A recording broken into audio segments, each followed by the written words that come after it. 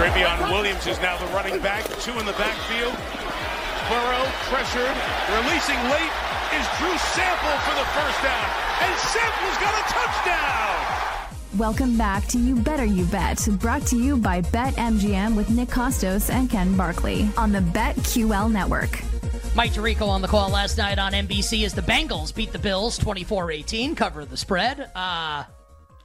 Basically up the entire game, and Buffalo, scores and gets the 2-point conversion late, and then since he runs the 4-minute offense and runs out the clock. I will say, for the Prop King last night, if you had told me that 2 Bengals tight ends will score in the game, 2 different Bengals tight ends, I would think, wow, definitely cash in Tanner Hudson plus 1,100. Here's Drew Sample and Irv Smith, the other, and Hudson had a good game too. All 3 tight ends played well for the Bengals. During the telecast, they spent a lot of time on him.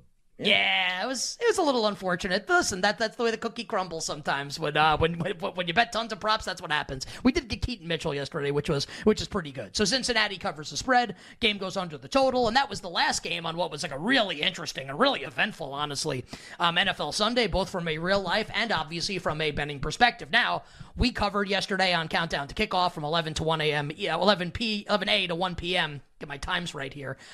We covered the Chiefs-Dolphins game. Enough. Just wait till next year. Please no.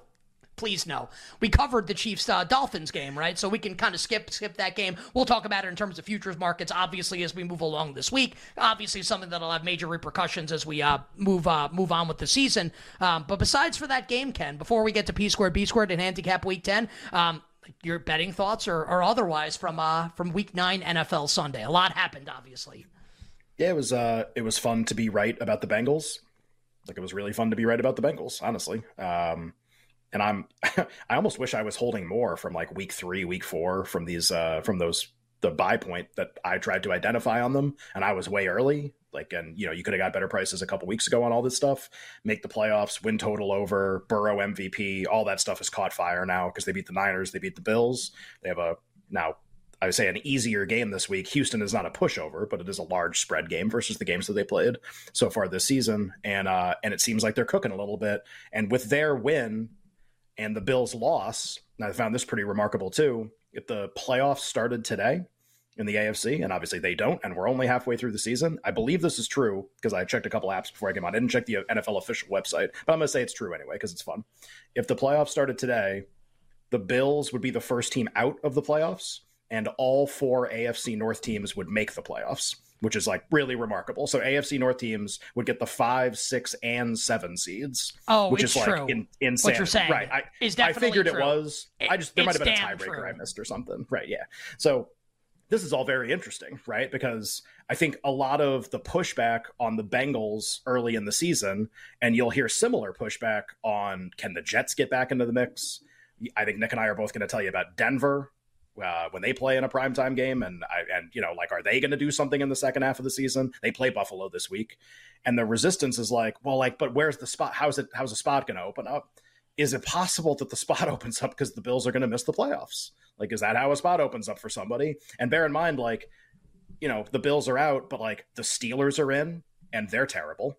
The Browns are in, and they're at a minimum unpredictable, I think, in terms of what they're going to do week to week, even though their defense is really good. They played an exhibition game yesterday. Not everybody gets to play Clayton Tune every week at home, and they got to do that this week. And they play Baltimore this week in a really interesting game. So, there could be some spots opening here, and they're opening because of Buffalo's schedule, and maybe they're just not going to make it. And now you got Pittsburgh in a spot. Things can actually start pivoting pretty hard here where maybe the Bengals just become safely in 3 or 4 weeks and it becomes Cleveland and Pittsburgh and Buffalo and the Chargers and the Jets and maybe Denver, but maybe that's a pipe dream. And this is kind of the battle royale for the last few spots. Buffalo losing again last night and Cincinnati winning has helped to kind of shape this in that way. So that's my first takeaway is just the AFC standings continue to be insanely interesting. The NFC standings might be done already. The AFC standings are really, really interesting in terms of just the number of permutations that are left. And I don't know, we'll talk about the Raiders-Jets tomorrow after the Jets play Monday Night Football tonight against the Chargers. Maybe we shouldn't count the Raiders out. If they beat the Jets next week at home, they're going to be 5 and 5. Yeah. Wild. After they wrecked my Giants yesterday. Well, you know what the right word is after they smoked them. They did smoke the Giants, and they smoked a lot of cigars in the locker room. Yeah. Just okay. Couple quick notes from yesterday, and then we'll do our handicap for Week 10. So Daniel Jones is done for the season. I think a lot of people ask me, hey, like, what do you think about this as a Giants fan? Just like another miserable season. I actually feel bad for like younger Giants fans that like have only experienced losing. It's got to be the absolute worst, who didn't get to like experience all the Super Bowls like I did. That's got like a kid out there that's like, man, like, are we ever going to win anything? He's like, well, let me tell you something, Sonny. Once upon a time, this is one of the most revered franchises in all of sports. We are not that now. We are absolutely terrible and might not win a game the rest of the year. So just very quickly, like, the Giants are the worst. Do you agree with this? Are the Giants the worst team in the league right now with DeVito starting? Yes, right? If Arizona keeps starting Tune, it's really close, but they're not. They're going to start Kyler. Oh, I think Arizona but it's really close. I think I'd like take DeVito Arizona. Giants versus Tune Arizona. How about this? I don't think you have enough information to say definitively that DeVito Giants are worse than Tune. The one data point we have is a non-competitive football game. That's true. That's the only one. True. Like that. Those are your two worst, though. So we're totally in agreement there. Listen, they're brutal. They're going to get annihilated on Sunday by Dallas. If you're a Giants fan, this is like the same conversation we had a couple of years ago. Like, honestly, like root for them to lose every game the rest of the year, and hopefully the young players develop, and hopefully we get Caleb Williams or Drake May. And I do think Dable and Chain deserve to come back. You go to the playoffs last year, they're definitely coming back. There's no way they get fired. I guess they could lose 50-0 every game and get fired, but I think they'll come back and hopefully like reset. And Daniel Jones can be a really high price backup next year. Like, great. I'm sure he's a really nice guy. He's also really rich. I don't care. Like, and I hope he recovers, but like, enough now. Like, it's over. It's over with Daniel Jones as the franchise quarterback. Let's get Caleb Williams. Let's get Drake May, Shadur Sanders. I don't claim to know like who the next great quarterback is. I know it's not on the roster right now. So let's roll it back next year and let's try and get this thing humming moving forward for the New York Football Giants. My other note from yesterday, I have never owned, and I don't wear jerseys, like, I don't know, I feel like I'm kind of too old for that, but there was a time in my life when I had quite the collection of Giants jerseys, sure. And I never would have thought in a billion years, growing up like a diehard Giants fan, I would ever own the jersey of another player for another team. I kind of want to buy a Josh Dobbs Minnesota Vikings jersey. I think he might be like my favorite athlete of all time after what happened yesterday. Put him into the game, doesn't know his teammates, doesn't know like any of the terminology, and goes and beats that idiot Arthur Smith. Oh, like another masterclass from Arthur Smith on how to lose football games yesterday. And now everyone is turning on Arthur Smith, and I can proudly say I was first. I was way ahead of the curve on the Arthur Smith slander. Absolutely love it. By the way, Taylor Heineke starting again this week for Atlanta. I guess it wasn't toxic groupthink. Moron. So love me some Josh Dobbs. Too. Didn't he shave the mustache today? He did. Yeah. It's like, because you were calling him a mustachioed moron. Now you can't call him a mustachioed moron anymore. Well, he's just a moron. But like, it's like, and the way that everyone like fawns over this guy, like, oh, breaking news, Arthur Smith shaved the. How about like breaking news? Arthur Smith, like, uses the 8th overall pick at running back in the red zone. That would actually be breaking news worth reporting. Arthur Smith does something smart during a game. So, there, just want to give my 2 cents on the Giants. And then, what a freaking game for Josh Dobbs yesterday. Sure. I mean, just awesome. Just absolutely awesome. We'll do, when we do, I'll save kind of my Viking stuff for when we do Vikings Saints, which is a very, very interesting game coming up this week with a really interesting point spread. Two teams that really think that they have a chance to make the playoffs this year now. They both won yesterday. So yeah, Dobbs is interesting. The team is interesting. Playoffs, awards, all these kind of markets. We'll do it when we do the Saints game. We should probably just for a minute recognize how completely ridiculous, in a lot of ways, the Texans-Buccaneers game was yesterday, which we both bet on and which we both won somehow, and which is just like an unbelievable roller coaster of events where like CJ Stroud's obviously the story of the game is that he's electric. 2 days after I ended up spending all my money that I had on him on other players to win Offensive Rookie of the Year. So that'll be a break-even award market, and we'll see you next year in Offensive Rookie of the Year, about minus 700 right now. So he's great in the game, but just the swings where Baker Mayfield, who we have to win Comeback Player of the Year, leads the team down, throws a touchdown pass, and you and I, our first text to each other is like, Baker Comeback Player alive? ? Like, is this, like, they win this? They got the Titans this week. Like, oh, man, this could actually turn into a thing. You look at the schedule. He throws a touchdown. There's like a minute left in the game. Stroud just immediately boom, boom, boom right down the field.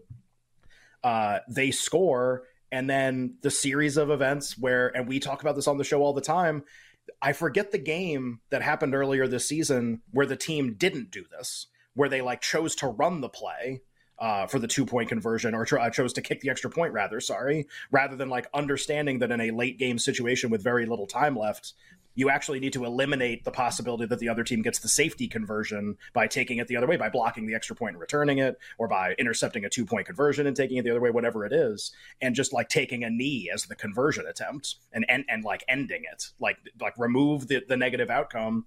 And so we get to that point in Tampa and Houston, with Tampa covering as long as Houston, again, optimal strategy, Tampa covers, and they did it. And I'm sure a lot of people were like, oh, like the game's rigged, and, you know, Vegas knew that was this, whatever, who cares?